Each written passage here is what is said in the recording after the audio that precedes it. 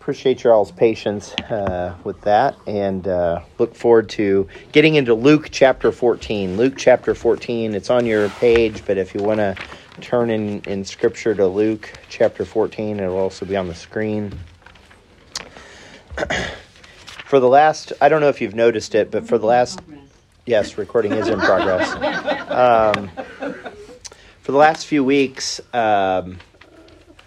something that Sam has preached on has ended up in the message here, and that's the Holy Spirit doing a work that is not, I don't know specifically where he's going, but he talked a little bit today about what we're going to be talking about in Luke chapter 14 specifically.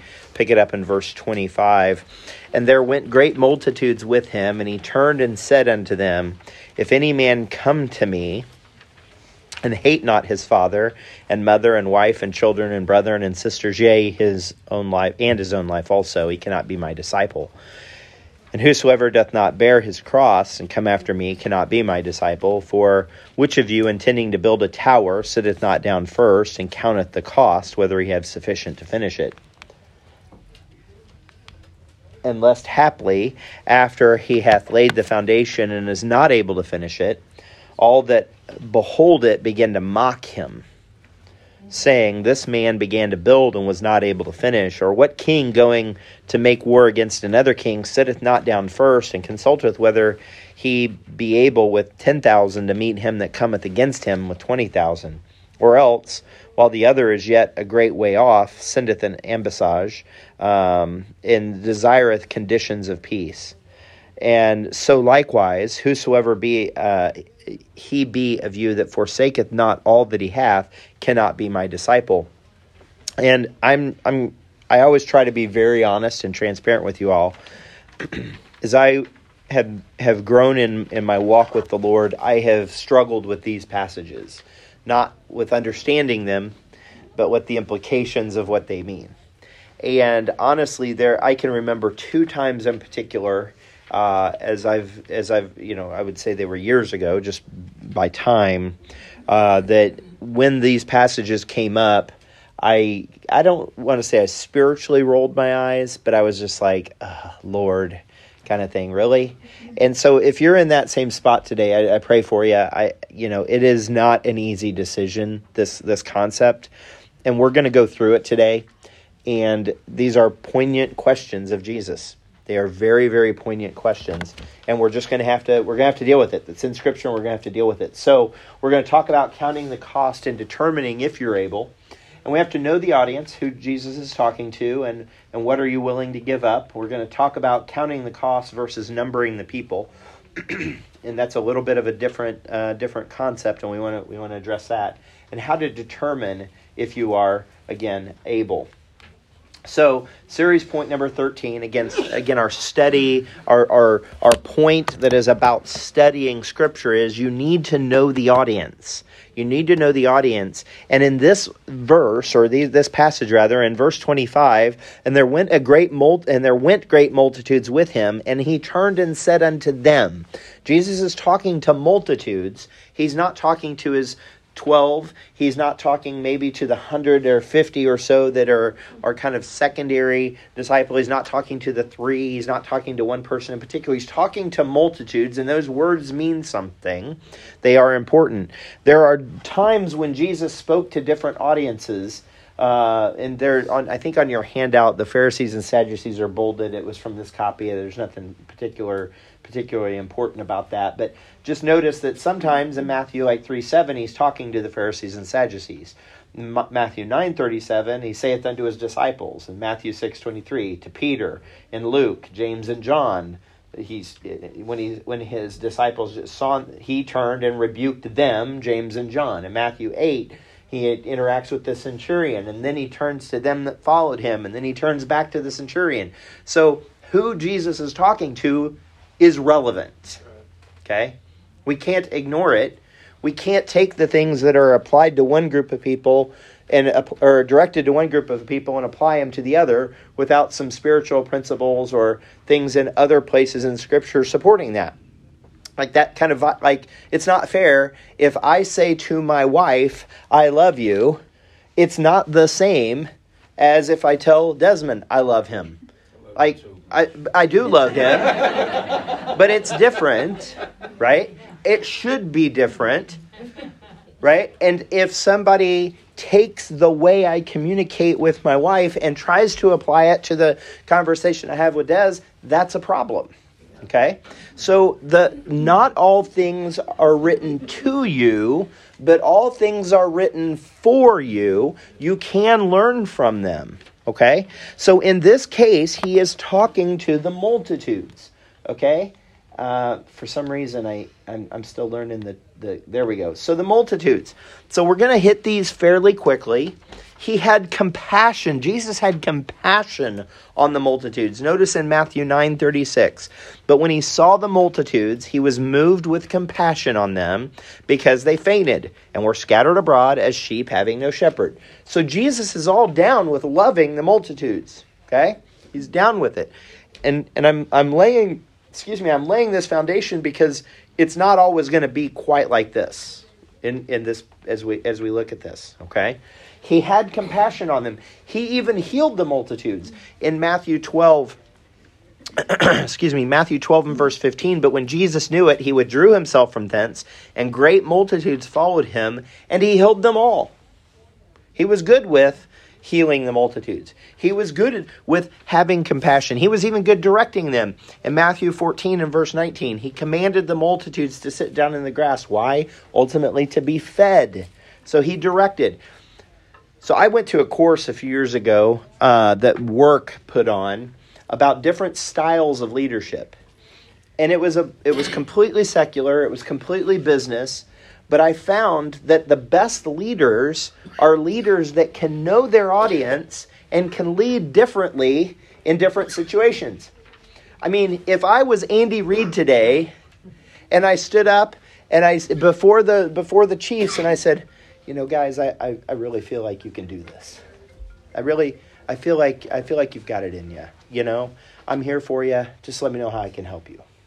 Probably is not going to help the men going out to charge the football field, right? There's a style of leadership that should be, I guess, portrayed in that situation, right? There's times when we're in staff meeting where Sam is very empathetic.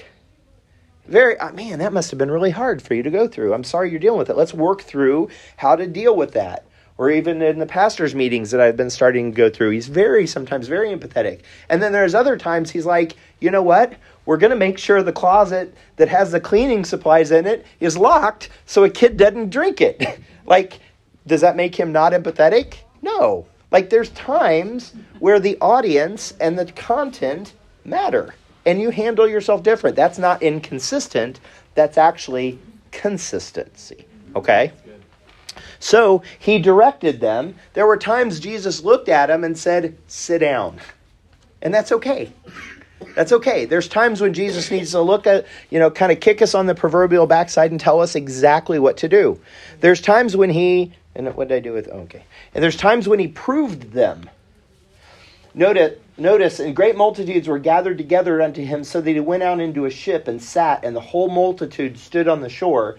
And he spake many things unto them in parables. We talked about parables last week and jumped down a little bit in the passage. And the disciples came and said unto him, why speakest unto them in parables? Like, why aren't you teaching them directly? Just tell them what they need to know. He answered and said unto them, because it is given to you, disciples, to know the mysteries of the kingdom of heaven, but to them it is not given. And I would argue, yet, right? Maybe some of them are going to move to the phase of discipleship where they're no longer just following and liking this idea of a Jesus that can heal them and feed them and take care of their needs, but they're really all in. I would argue that's the point at which they could understand. And they would be willing to receive some of the more hard things that happen spiritually. So he proves the multitude. He also challenges them. I know there's a lot of words here, but in Matthew 13, verses 2 through 9, and the great multitudes were gathered together unto them, and he spake many things in parables, right? And this is the parable of the sower and the seed, right? And we cannot miss it. Behold, a sower went forth to sow, and when he sowed, some seeds fell by the wayside, and the fowls came and devoured them up. Some fell upon stony places where they had not much earth, and forthwith they sprung up, because they had no deepness of earth. And when the sun was up, they were scorched, because they had no root, and withered away. And some fell among thorns, and the thorns sprung up and choked them. But other fell into good ground, and brought forth fruit, some 100-fold, some 60-fold, some 30-fold. Who hath ears to hear, let him hear. He literally is challenging the multitudes. He literally is like, 1 in 4 of you is going to make it. Now he's saying it, he's using illustrations to help communicate a principle. Some of you are going to get caught up in the issues of the world. Some of you are going to get attacked by Satan. You're not going to be able to withstand the attack, and you're going to fold like a, I don't know why they say like a cheap suit, or like, I don't know, are cheap suits easier to fold? I don't know. Are they? I don't know. I don't know the answer to that. But they're going to fold like a cheap suit. And that there are some listening to him that won't be there the next time he talks. And I am always surprised, and I shouldn't be surprised at this point, but I'm always surprised when we have a mission focus, when we have camp, when we have special things, the next year when somebody's not there that had been there the years before, because the issues of life choked them out, or the sun came up and they didn't have deepness of root, and boy, they were off. Jesus is literally challenging the multitude to say, look, y'all are going to have issues, and you've got to decide, are you going to let those issues pull you away from me or not? It's serious talk. It's serious talk. He even, and notice, and this is kind of what I was building to, he couldn't fully trust the multitude. Okay? The multitude. These are people who like the idea of Jesus. They like the concept of Jesus. They like what Jesus can give them, but they're not all in. The moment things get hard, I'm kind of out. And that's where, again, just being transparent with you, I had to years ago, I had to make this decision. Was I just good with him providing me salvation, or was I in?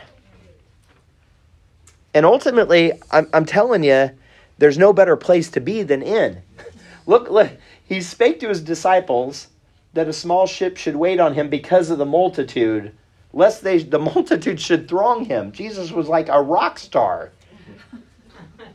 And he knew he couldn't trust them because they didn't respect who he was. Like rock stars get thronged by fans who don't think about what they're doing, right? In John 23 and 24, now when he was in Jerusalem at the Passover and the feast day, many believed in his name. Jump down a little bit in the passage, but Jesus did not commit himself unto them because he knew all men. He knew that the multitude of people weren't going to be, he couldn't just do that. They weren't all in. In John 6, both in 15 and then later in 66 and 67, he perceived that they would come and take him by force to make him king. I think that's hilarious. I mean, it's both hilarious and sad that people would take Jesus by force to make him king. And he was like, that's not how this is going to work. You can't force me to be king. The problem is they wanted him to be the king, not their king, right? And then from that time, many of his disciples, now again, this is disciples, but many of his disciples even walked with him no more. And then Jesus said to the 12, will ye also go away? He knew he couldn't trust the multitude. He couldn't even trust all of his disciples, not just the 12, but they'd say it was about 150 or so kind of folks that were not part of the 12, but that were kind of all in. Some of them left. Why? Because Jesus is like, you got to eat my flesh and drink my blood. Yet all the things Jesus had said had been consistent with the law. Yet all of a sudden right now they're like, okay, can I have the shoulder? What? I don't get it. This is too hard. As compared to saying, Lord, explain it, because that would violate the law. And you said you were come to fulfill the law. I don't get it. Explain. I'm ready to learn. I trust you. No. What some of the disciples and many of the multitude did was they're like, we're out. The things you're saying are too hard. I can't do that. So this brings us to the first lesson. So the multitude is being talked to. We need to view that through this passage through that lens. I know somebody who happens to have the initials of Michelle Nicole Dobson, who thinks every message is directed at, we've had this discussion. I'm on thin ice.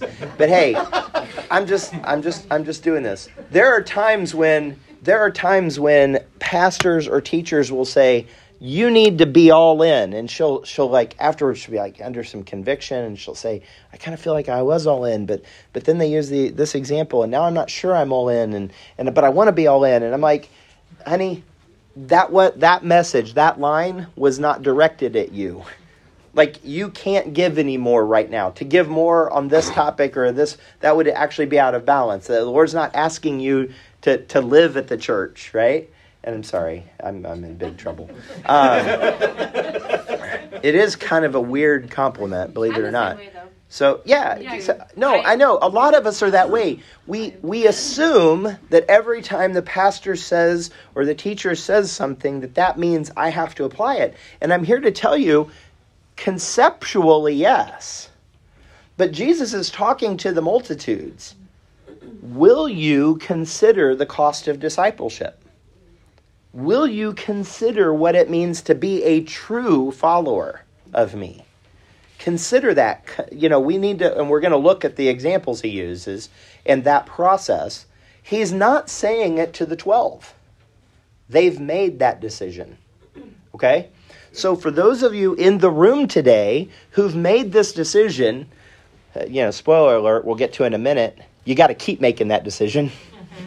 Okay? But if you've not made that decision, you need to go through this process, and we'll walk you through the process of what it means, okay, or how to do it, okay? So lesson 1, Jesus calls the question of both cost and your willingness. Cost and willingness. So I don't know if you remember Top Gun. Most of you in here are probably old enough to remember Top Gun, the movie. Son, your ego is writing checks your body can't cash. Okay, some of you are wagging your head because you don't like the movie, or because, but if you've seen the movie, Tom Cruise, Maverick, right? Yeah. Maverick is say it. Great movie. It is a good movie, and they keep postponing the second one because of the pandemic. I'm like, enough already. I know they've said that, like they said May, then November, then May, then November. Now they're back to May. So, but Tom Stinger Jordan puts his finger in Tom Cruise's proverbial chest. He might actually put it in his real chest, because he's messing with the government's money in the plane. He's creating potentially international conflict. Your ego is writing checks that your body can't cash. You're not actually able to fulfill the commitment your ego or your mouth is making. Be careful, believer, because your spiritual ego may be writing checks that you're not actually willing to cash. There are times when we're like, yeah, Lord, I'm all in. And then next thing you know, you got a car repair that you weren't planning for. The next thing you know, like, you lose your job. And the Lord's like, are you still in? Do you still trust me? The next thing you know, you lose a loved one. The next thing you know, the person that you considered to be a best friend turns their back on the Lord. Like, these are real stories. I can think back in real people situations, like some of them my own, where it's like all of a sudden I'm not so sure I'm in so quickly, So, hating your family is tough. I love my family, yet I'm following the Lord. Do I have to hate them? Well, if you notice the parallel passage in Matthew chapter 10, parallel passage, he says, he that loveth father or mother more than me is not worthy of me, and he that loveth son or daughter more than me is not worthy of me. There is this concept. I don't have to see my brothers today, or my kids, or my parents, and say, I hate you in Jesus' name. Like that's not the way it works, right? I can love them, but the problem is when I choose to elevate them to the level of lordship. Like, that doesn't work. And I literally need to love the Lord so much that my relationships around me seem like almost despised as a result. And am I going to choose my relationship over my family before I choose my relationship over the Lord? No. Like, I'm not going to allow it. Does that mean, okay, so let's get brass tacks for a second. I've got a conflict with my family schedule and a ministry schedule. Well, sometimes I'm going to choose the family thing. That's okay. Like, that doesn't mean I always have to choose the ministry thing. Sometimes the ministry thing, the right ministry thing, is actually spend time with your family.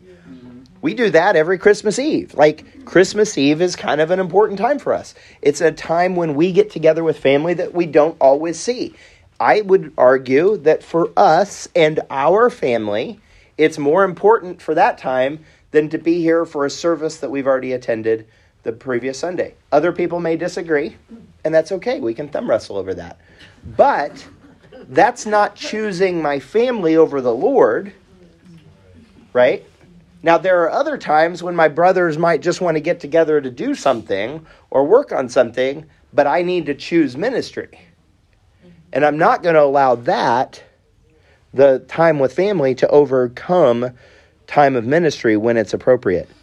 So Peter, well, look at John 12 for a second. He that loveth his life shall lose it, and he that hateth in his life in this world, same word, hateth, shall keep it unto life eternal. That doesn't mean I despise my life to the point that I would end it. So I'm not supposed to despise my family to the point of ending the relationship. I'm supposed to hate my life in contrast to serving the Lord. Okay? It's that ends of the spectrum. Okay? Peter says, Lord, I will lay down my life for thy sake. And Jesus answered him, wilt thou? Verily I say unto thee, the cock shall not crow till thou hast denied me thrice. Like, literally, yeah, really? You say it. Your spiritual ego is writing checks that your intestinal fortitude is not able to cash, right? Like, it didn't even take long. It didn't even take much other than like, I thought I saw him walking with Jesus. Nope, I don't know who you're talking about. Jesus who? Right? I mean, Peter. So it is a matter of perspective. And then the next is bearing the cross. Now, cross, there is literally no way around this. Cross is equal to death. This is not a byword or a catchphrase. Jesus is not just throwing out, oh, you need to, that's your cross to bear. I mean, I have people I work with that throw that out. Well, that's, that person that's hard to manage, they're just your cross to bear. No, the cross meant death. Jesus was very clear. Contextually, practically, historically, doctrinally, any way you shake it, cross equaled dying. And so, do you remember our study at the gates of hell? At this point, maybe a couple months ago, right? When Jesus is talking to his disciples, he's actually away from the multitude at this point because he went where no good self-respecting Jew would go. A, it was distance. B, it was a place they wouldn't be caught dead, right? Jesus is having a very intimate time with the men who are his disciples. So the conversation of the disciples at Caesarea Philippi, it happens in Luke 9, Matthew 16, and Mark 8. And he said to them all, so the context is now the disciples, if any man will come after me, let him deny himself, take up his cross daily, and follow me. For whosoever shall lose his life, or will save his life, shall lose it. But whosoever will lose his life for my sake, the same shall save it. Jesus is posing, in essence, the same question to men that have already made that decision. I can't tell you how many times I've thought, Lord, we've had this conversation. You know my heart. And he's like, but what about now? What about now? Are you willing to give this thing up? Are you willing to give that thing up? And I've had some tough conversations with the Lord about things that I'm willing to give up or not willing to give up. And as I get more mature in the Lord, the list of things, and hear me out, the list of things that I'm willing to hold on above the Lord is growing smaller and smaller and smaller. And honestly, I'm not sure I'm totally there. Like, I'd like to think I'm there, but when the rubber meets the road, when I'm Peter, Like, yes, Lord, my spiritual ego is saying things I'm not sure my intestinal fortitude can cash, but I think I'm there. But I still have to revisit this from time to time with the Lord. And I had to revisit it this week as I prepared this. Notice in Revelation 12, this is so awesome. And they overcame him, talking about the Antichrist and the beast, by the blood of the Lamb and by the word of their testimony, and they loved not their lives unto death. This is bearing your cross. They chose to not put their life ahead of following Christ, even unto death. And that would be the ultimate. I've heard the story about a missionary. I've been meaning to research it. I believe it to be true, but that not that long ago, a missionary family was executed. And by not that long ago, I mean modern, not like, 100 years ago. That they pulled the family, they had them in a room and they were pulling the family out, and they were going to be, and then subsequently did execute them one by one. And the father was pulled out first, and he's like, "It's okay. I'll see you in a couple minutes." Like, that's the level of confidence that the father had, that even though they were all going to be executed, it's okay. I'll see you in a couple minutes. They were faithful. They didn't love their life even unto death. Now, very few of us, I would actually argue maybe none of us, are ever going to have to face that. I mean, maybe we will. I don't know. Very few Christians in the world today, as a matter of percentage, have to make that decision. But Christians do, in the world today, have to make that decision. We read stories about them. There are people who, because of their faith, are executed or severely beaten to the point where they don't know if they're going to die. This is a serious decision. If you trust him for your salvation, if you really trust him that he has covered your sin, okay, we're going to approach this logically for a second. If you've trusted him to cover your sin and give you eternity, why are you not able to trust him for everything up to that point? Up to the point of judgment. Up to the point of meeting him face to face. Now, it's son, your ego's writing checks that your body can't cash. I get it. It's a hard decision. It's hard when the rubber meets the road. But if you think about it, if you really, and I'm not trying to talk you out of your salvation. I'm not trying to say if you're not willing to do that, you're not really saved. That's lordship salvation, and I'm not there. That's not my point. But if you really trust him, the logical conclusion is that he's got every aspect of your life, even up to the point of death, which again, most of us will never have to face, at least dying for our faith. So we got to count this cost relative to our family, relative to dying, yet there's this concept of numbering the people, counting the cost versus numbering the people. Now, maybe you don't know this phrase of numbering the people. It's a biblical concept. We're going to walk through it for a few minutes, but it's an important delineation because there are times when you have to count the cost, and there are times when God actually tells us not to count, just to trust and run with it, okay? So, counting the cost versus numbering the people. Why was numbering the people bad? Well, it wasn't always bad, okay? We will see examples in just a moment where it was bad. In Numbers chapter 1, conveniently, at the beginning of the book of Numbers, the people were told to be numbered, okay? What comes after chapter 1, chapter 2? What comes in the book of Numbers? People being numbered, right? Take ye the sum of all. In verse 2, he was like, hey, good morning.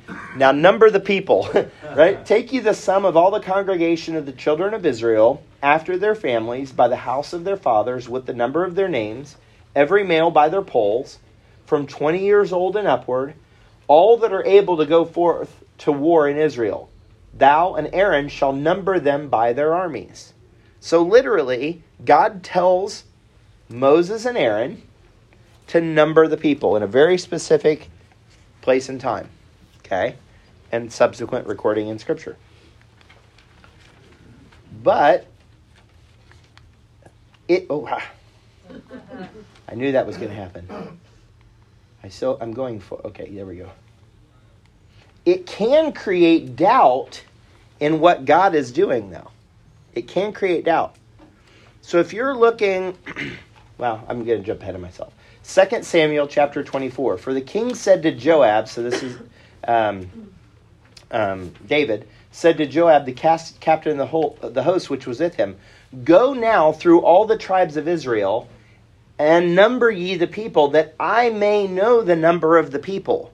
So now it's leader initiated, not God initiated. And why does the leader want to know? Joab said unto the king, Now the Lord God, thy God add unto the people as many soever as they be. Like, you don't really need to know how many there are. 100-fold, and that the eyes of my Lord my king may see it. But why doth my Lord the king delight in this thing of knowing how many people you have? Why do you need to know? Because if you need to know to substitute it for a thing called faith, that's a problem. That's a problem. There is a difference in figuring out if you have enough resources. Jesus is literally talking about this, building a tower, going to war, versus excluding the concept of faith. Notice again, when you rely on it instead of the provision of God in 1 Chronicles 21.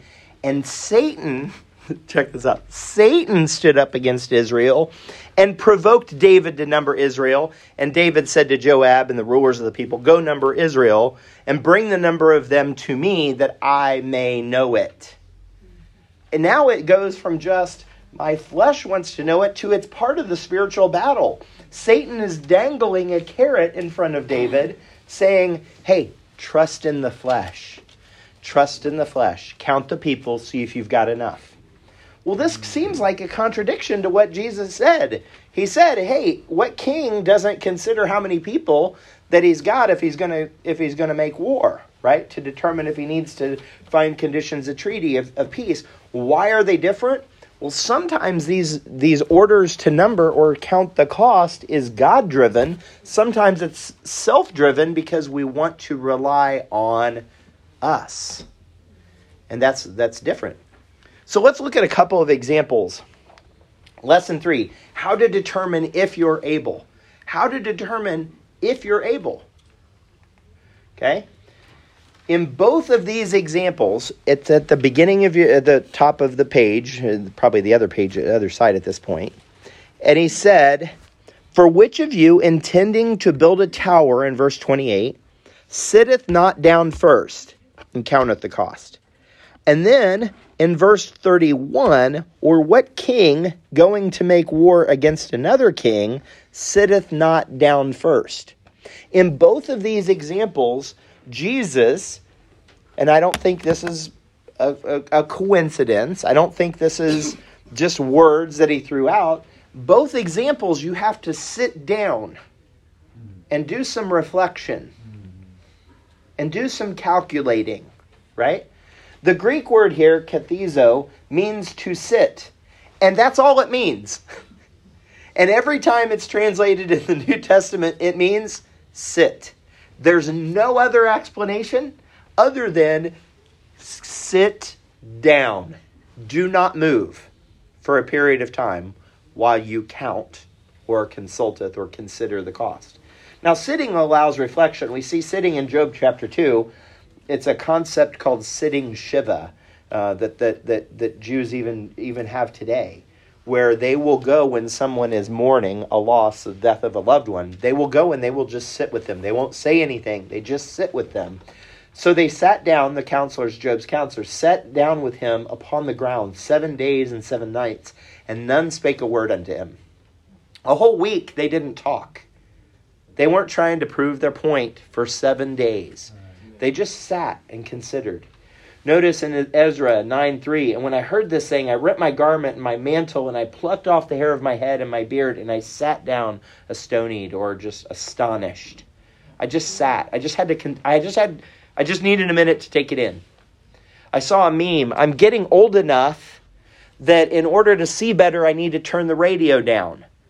I don't know if anybody else is there, but I find myself I can't see what that street sign says, and I turn the radio down. Now, there's a joke there, obviously, but there's also a premise of truth, is that I want to eliminate distraction is really what's happening, right? I want to eliminate distraction and focus. That's what Jesus is saying, who, when they consider whether they're going to follow me, doesn't sit down first and count the cost. That's why we actually have a class called Counting the Cost, right? The cost of discipleship. And you should go and you should consider it. And it's going to be, 3-4 hours of going through it to consider whether or not, we're not saying, hey, anybody spiritually moved right now? Maybe you had, maybe your breakfast isn't sitting well with you and you're feeling, maybe that's the Holy Spirit. You should come up, sign up for discipleship right now. We don't do it that way. We want you to consider. Take time to reflect. In Nehemiah chapter 1 and verse 4, and it came to pass when I heard these words that I sat down and wept and mourned certain days and fasted and prayed before the God of heaven. Counting the cost of discipleship is purposed. It's not emotional. It's purposed.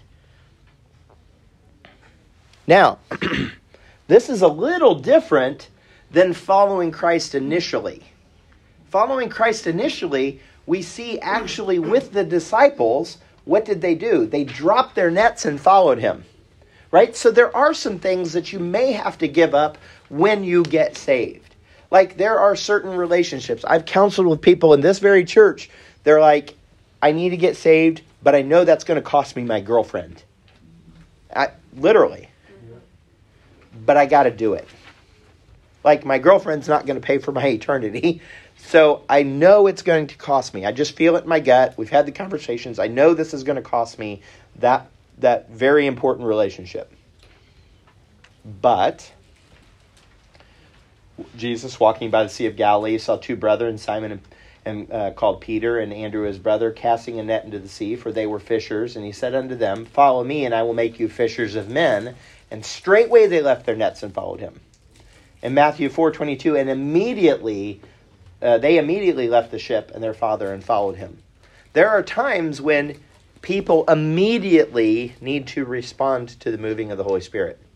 But I would argue that this is not what Jesus is talking about, because he wouldn't have said who doesn't sit down first, but to consider. There are times when the Holy Spirit is moving through the preaching of the word that you at the altar, you need to get up and you can go forward and get things right with the Lord. You don't need to sit there and consider, well, should I really do this or should I really do that? That's not what I'm talking about here. There's a time for this.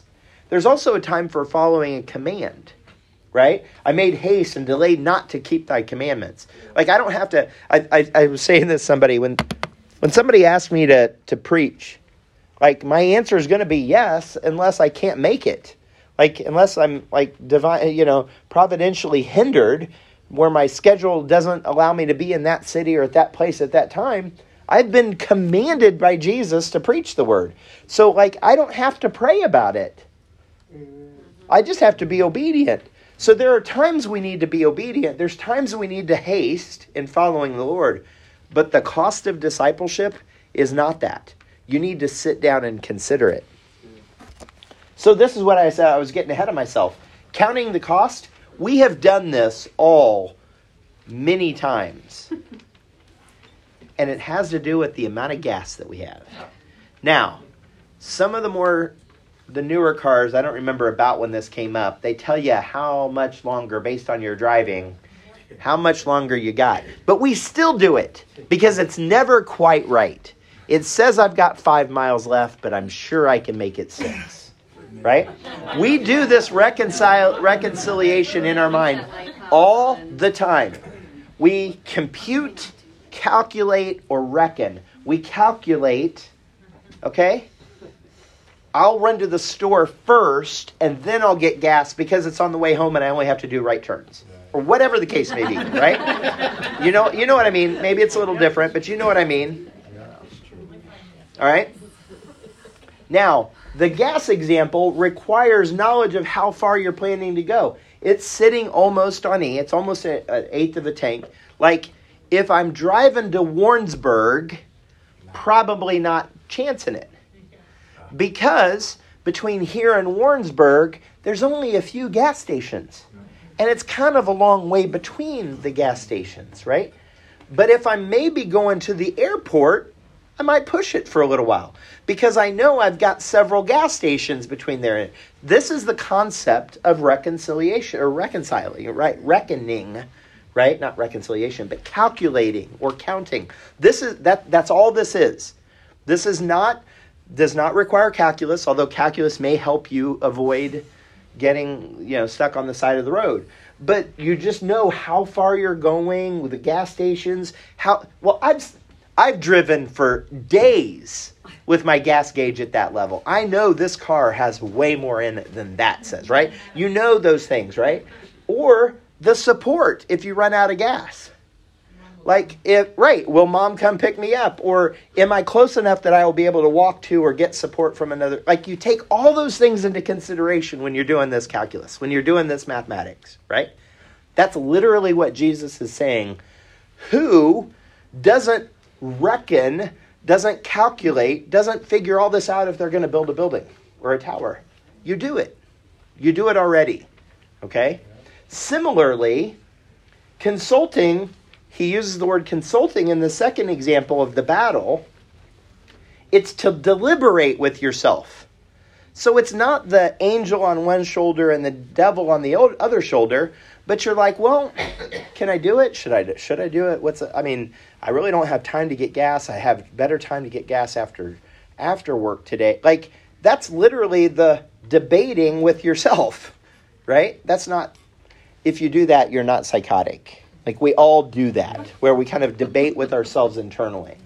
Now notice, and then to take counsel or resolve, to reconcile it in your mind. Now notice in the example of the passage, he says, the king, going to make war against another king, sitteth not down first, and consulteth whether he be able with 10,000 to meet him that cometh against him with 20,000. Right? So this is a scene from a movie. This is the movie Troy. I don't necessarily recommend the movie. It's okay, I guess. I don't know how factually accurate it is, but I think I saw it on TV one time. But it was an okay movie. So if you were standing here, it looks like maybe they've got more coming at you, right? But this is the exact same battle scene. It's a movie, so it's just a movie. From the other angle. From the other angle. There we go. So now, that previous picture was from over here looking this way. Well, now it doesn't look so bad. Like, I got some buddies. Yeah. I got a castle with archers on it. Like, okay, all of a sudden I feel a little better about this, right? So, you have to take all those things into consideration, right? You have to...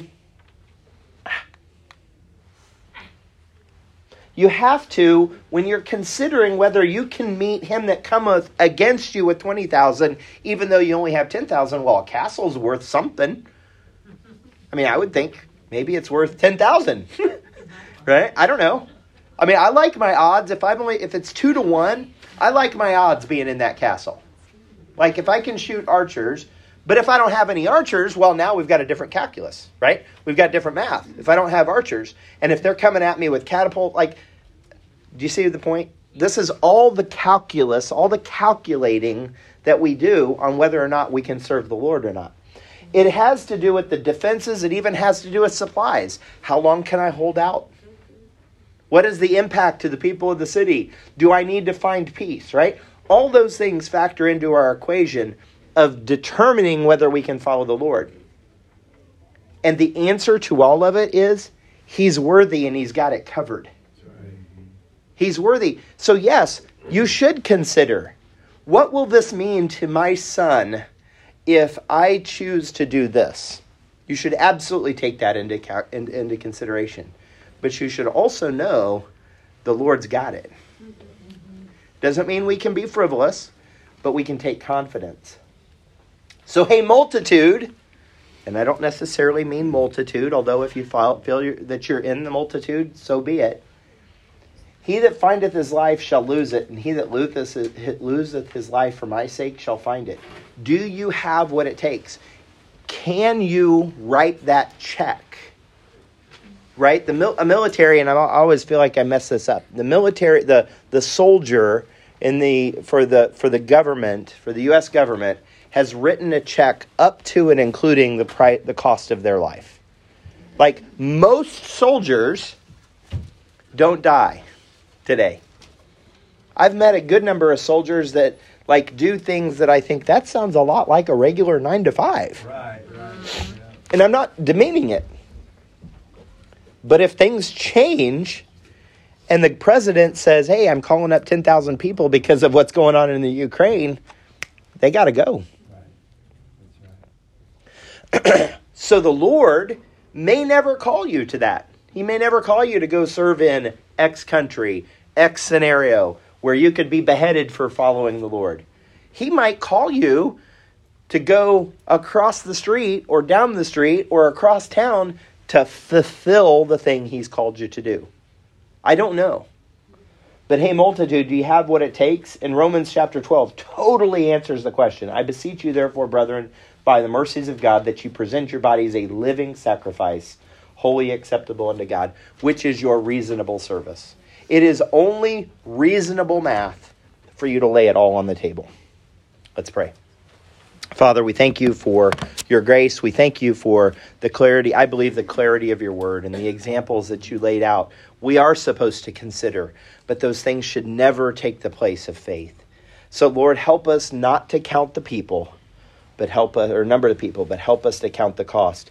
And then come to the conclusion that you are worth it, that you are worth laying it all down, all of our resources, all of our sustenance that we would provide for ourselves. It's worth laying down for you. We trust you for the decisions you're working on in our lives, and we just ask that you continue to use your Holy Spirit to guide us in truth and righteousness. In Jesus' name, amen. Y'all have a great day in the Lord.